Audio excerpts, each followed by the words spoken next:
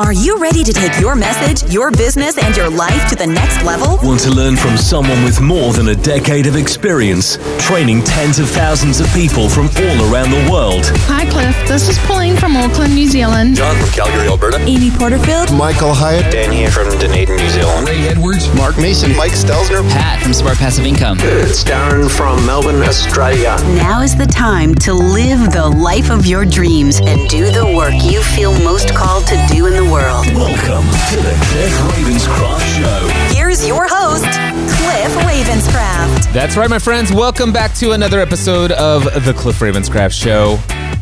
And I'm going to continue my series of podcast episodes where I'm releasing to you for free the core messages related to the Free the Dream message. I believe the message that God has created me to share with this world. I'm not suggesting that all of the content and the strategies and the techniques and the tools and the insights that I share are things that I have come up with on my own. In fact, most of them are not, if not all of them are not.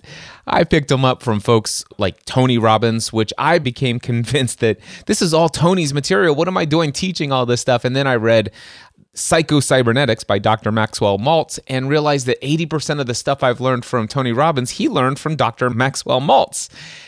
Anyway, none of this insight is new under the sun, but there is a real issue in this world, and that these insights are largely unknown by most people. And they were unknown to me for most of my life until about 4 or 5 years ago, which many of you have recognized a little bit of change in my life, to say the least. And it became clear to me that this is what I was meant to do, to share these messages in a way that people would be able to hear them, understand them, and apply them to their lives. Now, most of the messages that I'm going to be sharing in this particular podcast, and I also, by the way, have launched a brand new podcast called Free the Dream Podcast.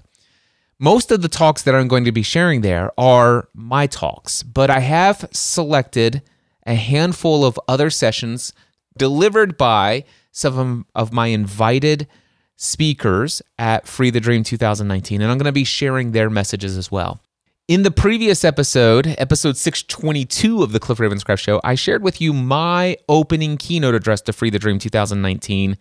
And the message I'm sharing with you today is not a talk that I gave, but my great friend, Tracy Trost. A talk that is right in line with the Free the Dream core message. In fact, it's very similar to what I taught last week about how we get the life that we believe we must have, that it's our thoughts and our emotions that are driven by our beliefs, and whatever we believe will lead us to the life that we have.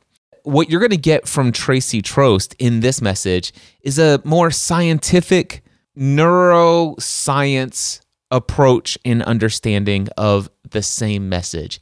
And if you listen to this episode over and over again a couple times, you'll realize just how important it is to understand what's going on inside your brain when you're repeating things over and over again, when you're interacting with the people around you, mimicking the things that they do, oxytocin, dopamine, and all of these other things going on inside our brain. And when you discover that you can control those chemicals, life gets really exciting, my friends. So without any further ado, here is the next message in the Free the Dream series by my friend Tracy Trost. A few years ago, my daughter was about 3 years old. I was on the beach walking with her. She loves the beach and she loves walking and she loves collecting shells. And she starts collecting shells. I'm watching her. She's collecting these things, and she had one of those bathing suits that has like a little skirt thing on it. So she's actually like pulling the skirt thing up, and she's stuffing shells into her deal. And it's getting to the point where it's so full it's kind of overflowing. And I'm watching her just in amusement and admiration of her. But then as we walk along, she sees this one really big, really pretty, like blue kind of conch kind of shell. And she wants that. And so she goes to reach down for that shell, and as she does, she starts pouring out the little shells all over the place. So she starts picking up the smaller shells and putting those back in. And then she's going for the big shell, and then she starts losing these things. Her nickname was JoJo. I said, JoJo, if you want that shell, you're going to have to let go of some of these little ones that you've got. And as I'm saying it, I'm like, wow, that's me, isn't it? Or that's you, or that's us. It's like if I want something in life, sometimes I have to let go of the things that I've collected along the way. So today is my challenge to you, is to be willing to let go of some of the beliefs that you've built your life on that have gotten you to where you are today. And be willing to leave that belief on the shore so that when you get to the thing that you want, you're willing to take on a new belief and see things just a little bit differently. So here's the interesting thing. So everything Cliff said today kind of goes right along with what I'm going to talk about. I'm going to take it from a little bit different angle, though. I'm going to talk about the neuroscience of it. Why do we do the things that we do? There's habits, there's conditioning. It's like Cliff said, you are where you are today because of the beliefs and choices that you've made at this point. If you want to go somewhere else in life, you have to start making new beliefs and making new choices. This is who we are right here. We're like an iceberg.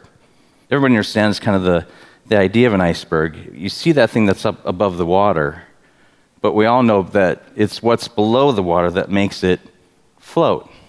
We are that part above the water. Who we are today has been built by our primal brain.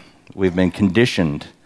We have things that are called mirroring neurons. We have our reticular activating system. We have the chemicals of the brains. We have subconscious conditioning, perception and truth, and then, of course, mindset. I'm going to try and talk about all these things here real quickly today so that you get an understanding of this and basically understand why you do what you do on a regular basis. And then the second half of what I want to talk about is what you can do to change that. Because having information about who you are and what you do doesn't really help you, because that just kind of confirms the issues you have. But I'm going to help you understand that there are ways to and steps to do things to take you to the place you want to be in life. Because quite honestly, if you didn't want to be somewhere in life, you probably wouldn't be here. Am I right? Why do you come to a conference like this? To stay the same? No, you want to change. You're here to learn, to grow, to change your life. So that's why I'm here today, to help you do that. I'm going to share some truths with you today that are going to take you to that next step in your life. And the great thing about this is I've done it. And quite honestly, if I can do it, if Cliff can do it, if any one of these speakers can do it, you can. Probably better than us. We probably have more issues than most of you guys do. So be encouraged by that. Be ready to go. One thing we got to understand is the brain. Most science, especially in public school, we talked about this a little bit this morning, my wife and I, believe that if they can touch the outside, the actions, the rational part of the brain, they can train habits, they can train things. The thing you have to understand is that your primal brain is the brain that makes most of your decisions. Most of the decisions you make without knowing you make them. Your primal brain is where the hippocampus lives, where the septum lives, where the amygdala lives, these areas of the brain. This is where the decision-making process starts happening before you know it starts happening. This is our fight or flight situation. This is what keeps us alive. The thing that we have to understand is that we want to mostly stay safe. Decisions are made in this area. The prefrontal cortex acts on the decision that's made, and then a chemical is released to support that decision. Okay, it's like Cliff was saying, you've got belief, you've got emotions, you've got choices, right? And they make you do the things that you do. That's because you've been trained to do this. You've been conditioned to do these things from when you were from 0 to 7 years old. When the chemicals are released in the primal brain, it's always about survival. It's always about staying safe. And here's the interesting thing is like people who, and I don't remember the exact statistic, but it was like 80-something% of women who had grown up in an abusive relationship as a child somehow marry into or enter into more abusive relationships. Why would that be? Because it's safe. Even though it is the thing that destroys their life, even though it's the thing that's bad for them, it's safe. It's what they know. It's what they're familiar with.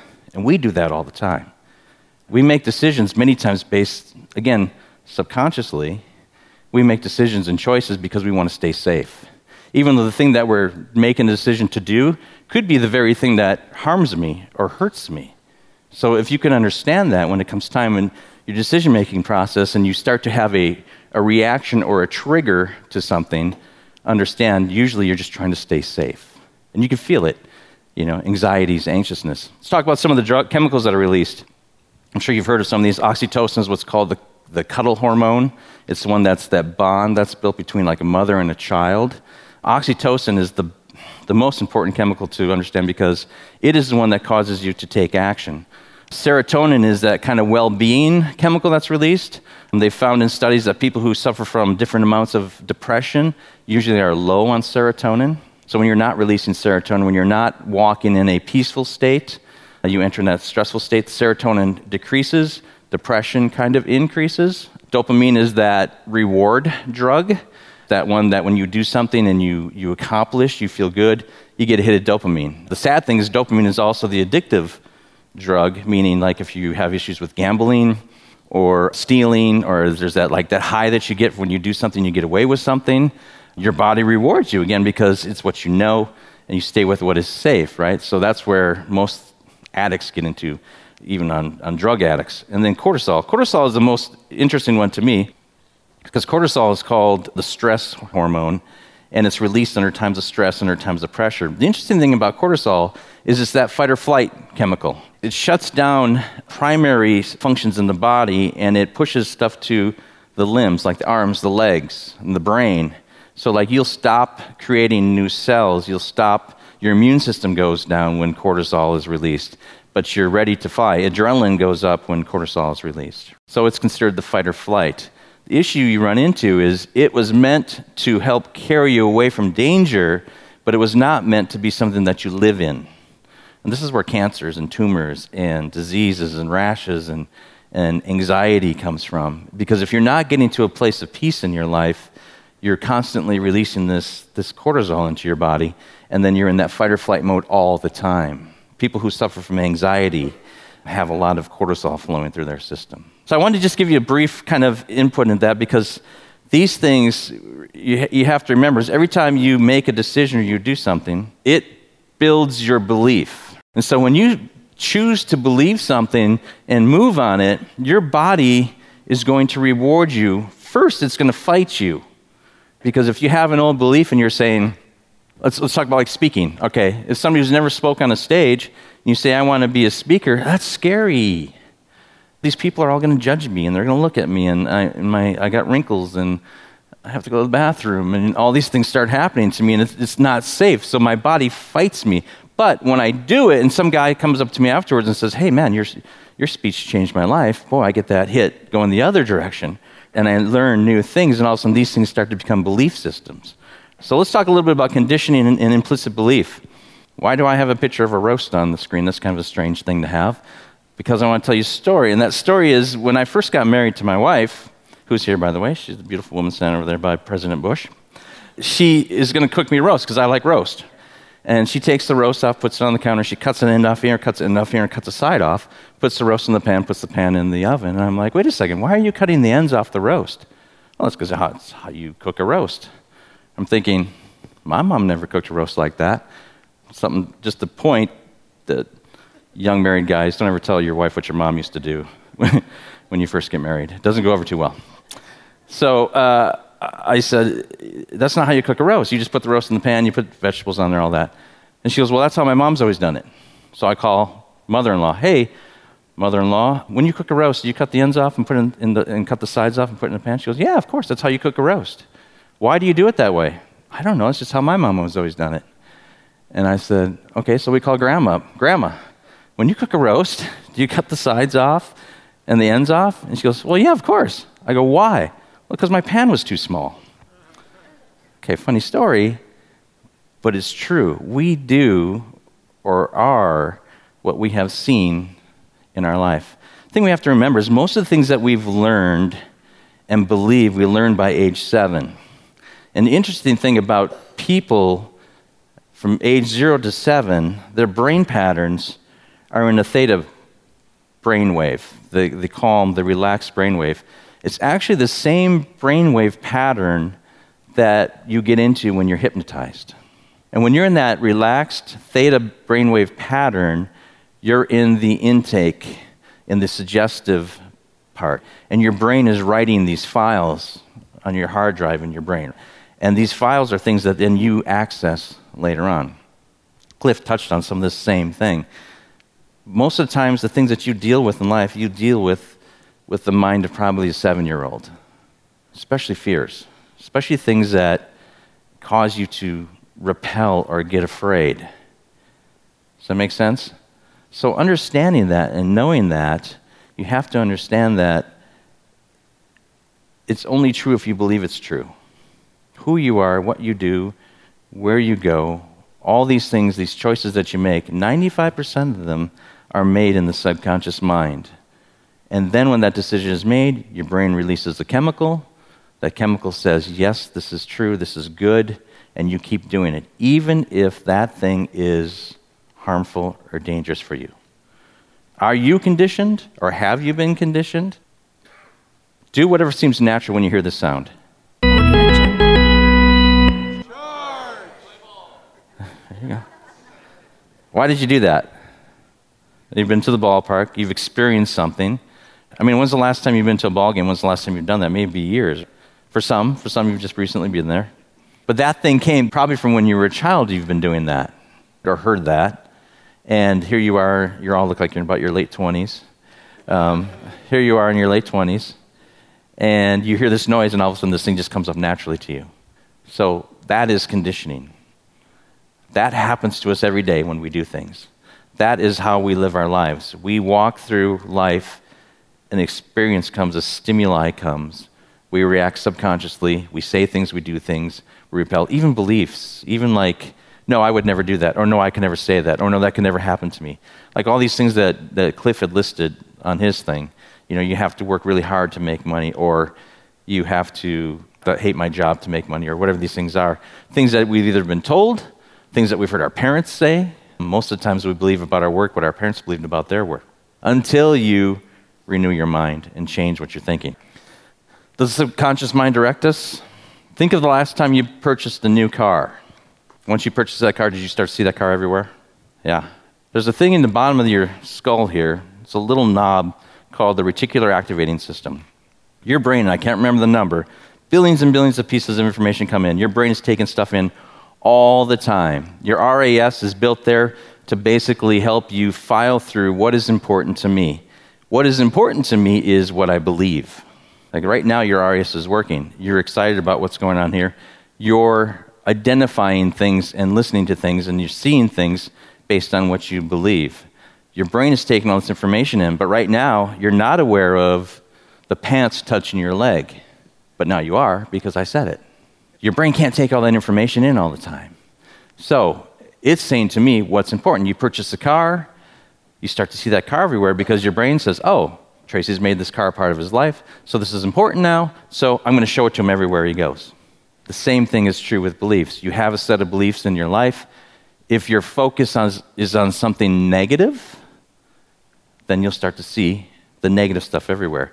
If your belief is more on the positive side, on the good side, you're going to see things that are positive. You're going to see things that reinforce what you believe. So, to retrain your RAS, the great thing about this, because I'm sharing this information with you, because what Cliff has shared, because what you're going to hear throughout the rest of the weekend, your RAS is going to look to reinforce that.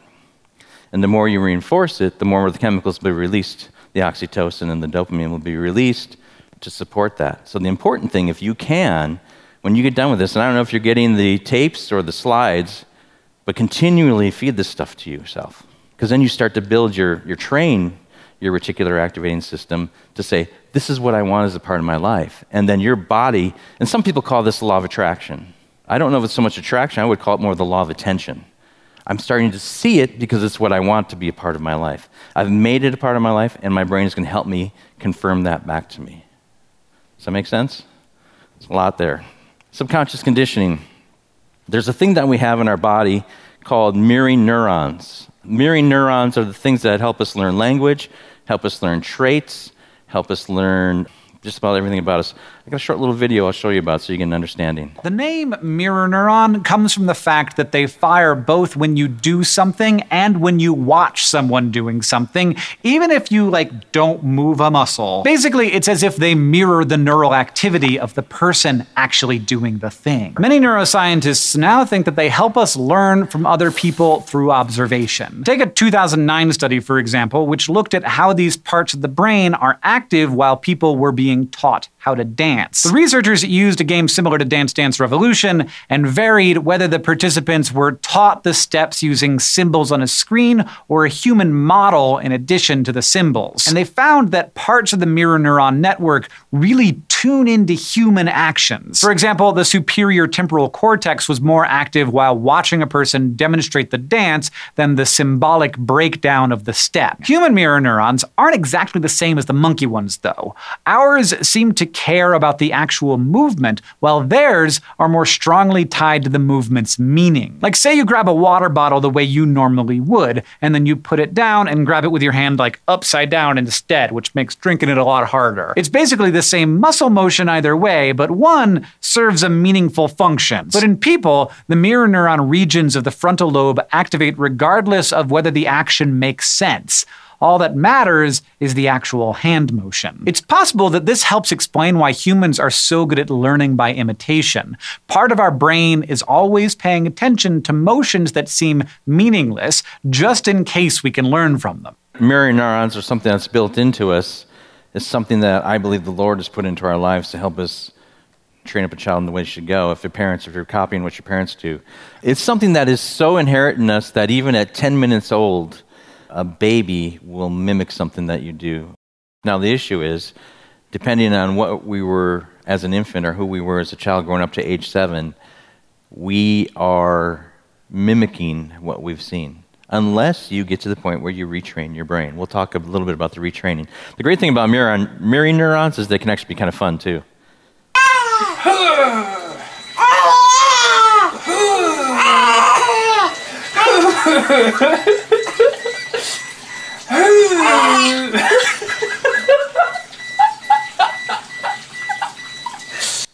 What do you think is happening to that guy when he's doing that with his baby? Oxytocin hit, huge. Bonding between the father and the son, and the baby's getting hit at the same time. The baby's being rewarded for action. So the more the baby copies dad, the more reward baby gets, right? We're all the same way. We've all done that. So let's do the math just a little bit, all right? Conditioning, things that we've learned from people that we've been around up to age 7, leads to implicit belief. Beliefs are things that we act on the rest of our lives. Whether it's true or untrue, we act on it. This leads to a chemical response. Our brain, to support what we believe, again, whether true or untrue, will reward us and keep us moving down the same path to keep us safe. We always want to be safe. You add that to a stimulus, and you get subconscious triggering. This is what happens to us in life when we see something or hear something that just doesn't hit us right, or it scares us, or it moves us to a point of I could never do that, or I could never be that, or I can't send that invoice because I didn't earn it. That was a trigger for Cliff. Yet, he could retrain his brain and get past that. This leads to belief being more true than true. I think most of the times we act in life believing things that are really not true, but because we believe them, we make them true. Picture this. I have a room, right? And I put a big spider in that room. Right now, some of you are reacting to that. Some of you are triggering on this. I can put 3 different people in that room, and I can get 3 entirely different reactions. One may be of fear. Spider's scary, get rid of it, it's horrible. Or indifference, big deal, it's a spider, who cares? Or I could get, this would be my son, Wesley. Oh my gosh, look at that cool spider, I'm going to hold it, I'm going to love it, and I'm going to name it Fred, 3 different reactions, same spider. What's the difference? What they believe about the spider. It's the only difference.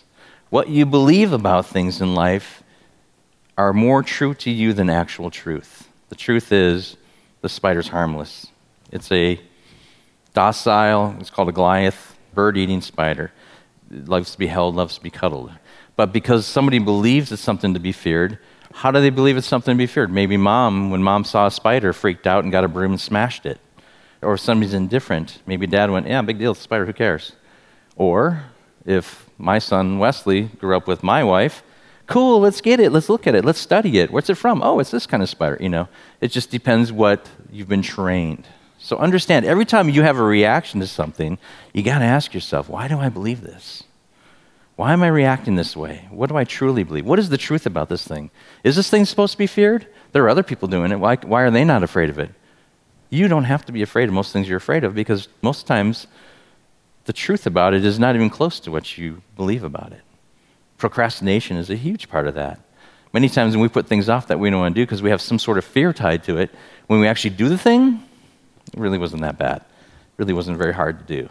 Understanding that we are who we are by the choices and decisions that we've made to this point, based on the beliefs that we have in our lives, based on the conditioning that we've gotten as a child up to about 7 years old, we are who we are today because of that. Now what? What do we do? How do we take all that information, understanding that there is a chemical tie to our choices, to our emotions, that we can retrain ourselves to do something or be somebody different? I've got 6 steps that I can share with you, but I want to give you a couple quotes first. Les Brown says, "We do not get what we want, we get what we are." So if what you're getting in life isn't what you want, maybe you look at changing who you are. We are what we believe we are. This guy, some guy out of Kentucky, belief is nothing more than a thought that you feel and certain is true. Because you believe it is true, it becomes true to you. Whether it's true or not, because you believe it's true, it becomes true. We are what we think. Marcus Aurelius, a man's life is what his thoughts make of it. Ralph Waldo Emerson, a man is what he thinks about all day long. William James, the greatest discovery in my generation is that human beings can alter their lives by altering their attitudes of mind. We need only to act as if the thing in question were real, and it will become infallibly real by growing in such a connection in life that it will become real. If we believe it, it will become real. If you can believe, all things are possible to those who believe, out of the good word. Norman Vincent Peale, the great law briefly stated is that if you think in negative terms, you will get negative results. If you think in positive terms, you will achieve positive results. This is the simple fact that is the basis of an astonishing law. In 3 words, believe and succeed. William Shakespeare says, "Our doubts are traitors and make us lose the good we often might win by failing to attempt." All these guys, have realized, and those who we build statues to and who we revere are those who stood out and did something different. We are what we think about. George Bernard Shaw said, "People will blame their circumstances on what they are." I don't believe in circumstances. The people who get on in this world are the people who take the chances they want if they can find them and make them. You can change. My favorite scripture in the Bible, I actually have it tattooed on my arm. "Do not conform to the patterns of this world, but be transformed by the renewing of your mind. Then you will be able to test and approve what God's will is, his good and pleasing and perfect will." You can change. We all can change, but it starts up here first. It starts with thought, it starts with belief. So how do we do it? Number 1, measure your input. This is important. What are you putting in your mind every day? Are you a YouTuber? Are you watching TV? Are you listening to things? What is it that you put in your mind today? What do you surround yourself with? Who do you surround yourself with? I've created a pattern. I had a dream one night. In this dream, I was this violent, angry person. I was yelling. The worst part is I was yelling at my parents, and I was swearing at them. For some reason, I was angry, and I don't know why I was so angry. And I woke up, and I'm like, "Lord, what is the issue here?" And that scripture says, I think it's Psalms 111:19, "Thy word have I hidden in my heart, so that I shall not sin against thee." And I thought, what am I putting in my heart first thing? Well, for me, it was always emails. First thing I get up, any issues I got to deal with today, anything that's fallen apart that I got to talk to, that kind of stuff.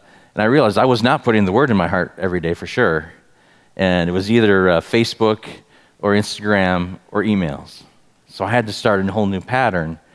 And so now it's first the word, then it's affirmations, then it's meditation, and I don't look at emails until I get to work, which is crazy because I was always addicted to that stuff. Who you surround yourself with is very important. We have to understand that we are social beings and we find safety in following the crowd. You are the average of the 5 people you spend the most time with. You are greatly influenced, whether you like it or not, by those closest to you. The effect your way of thinking, your self-esteem, and your decision-making. There was an experiment done, a social experiment. I'm going to share it with you here real quick, just a short little video. We set up a hidden camera experiment to see if this woman would stand up at the sound of this tone, simply because everyone else is. You might be thinking you'd never go along with this. Or would you?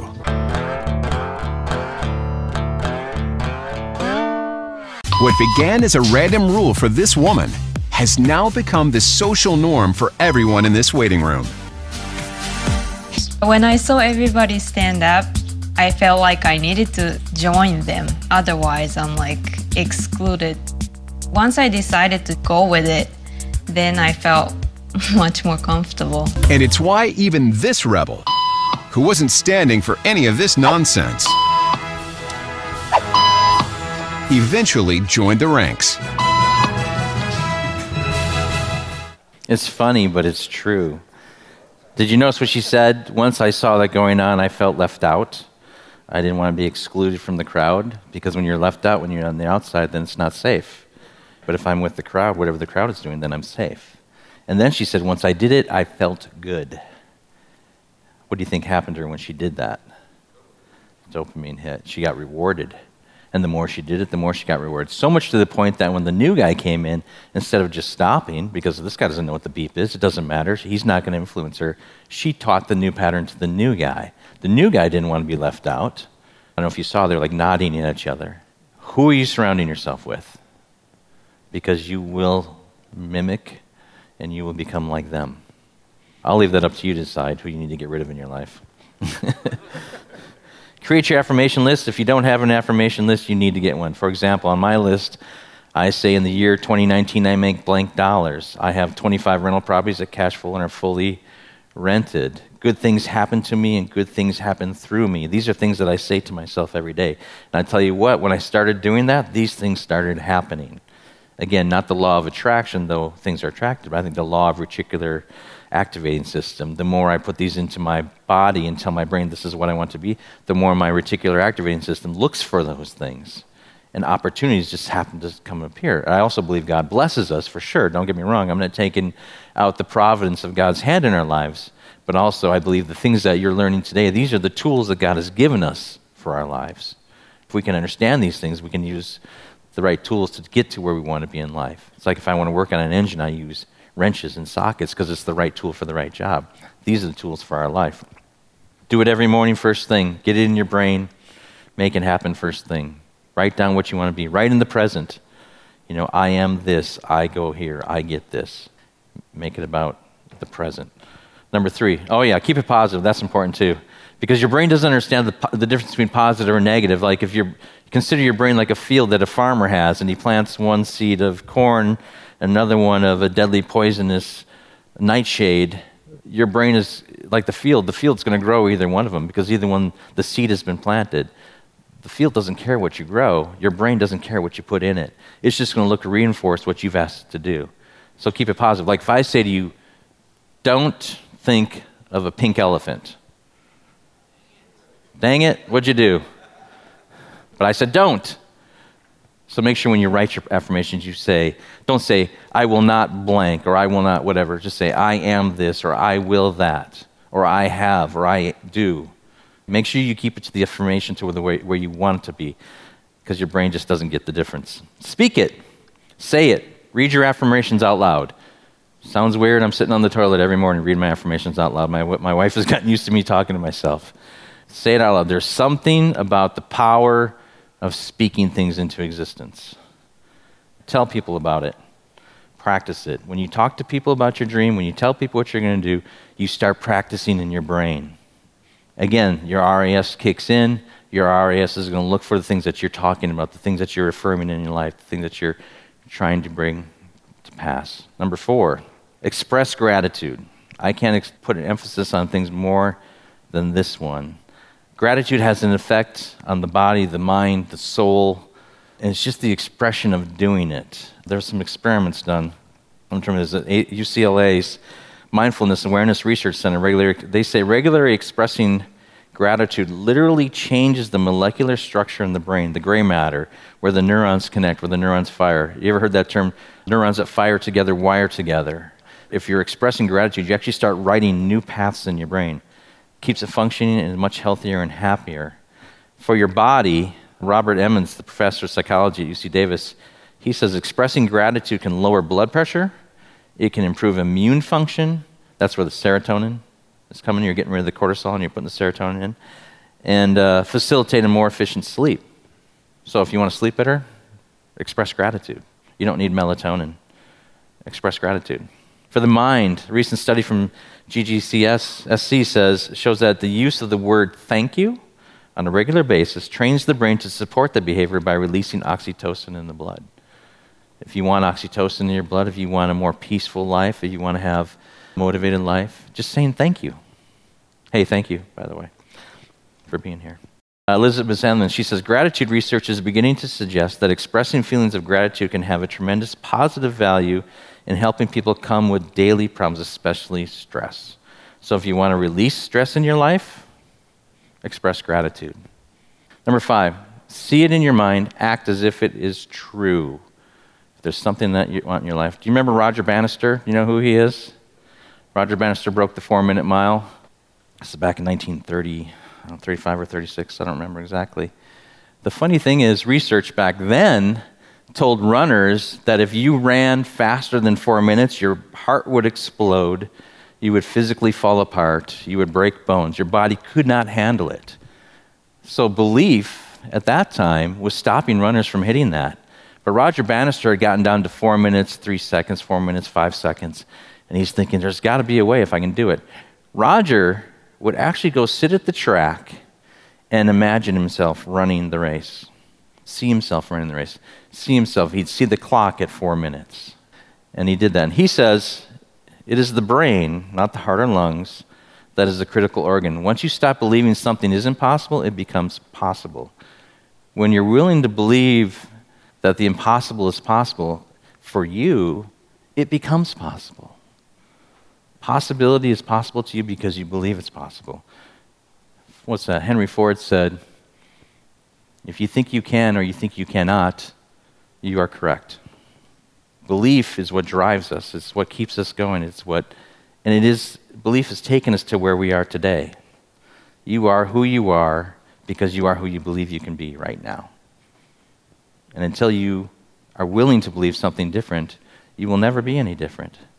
The beautiful thing about that is that means that anything is possible, that all life is open to do whatever you want to do, to be whoever you want to be, if you're willing to believe it. How do you believe it? These 6 steps will train you how to believe things. Repetition is the key. He ran the race in his head hundreds of times before he physically ran the race. Here's one thing I ask myself.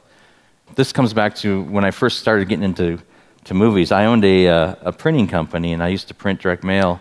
Sorry about that, by the way. If you ever got a flyer from Dish Network or DirecTV, it probably came from me. But it wasn't a passion of mine. Telling stories was a passion of mine. I was able to affect the lives of people in my business. I had about 140 employees at the time. And I could train these things that I'm training you today and teach these things.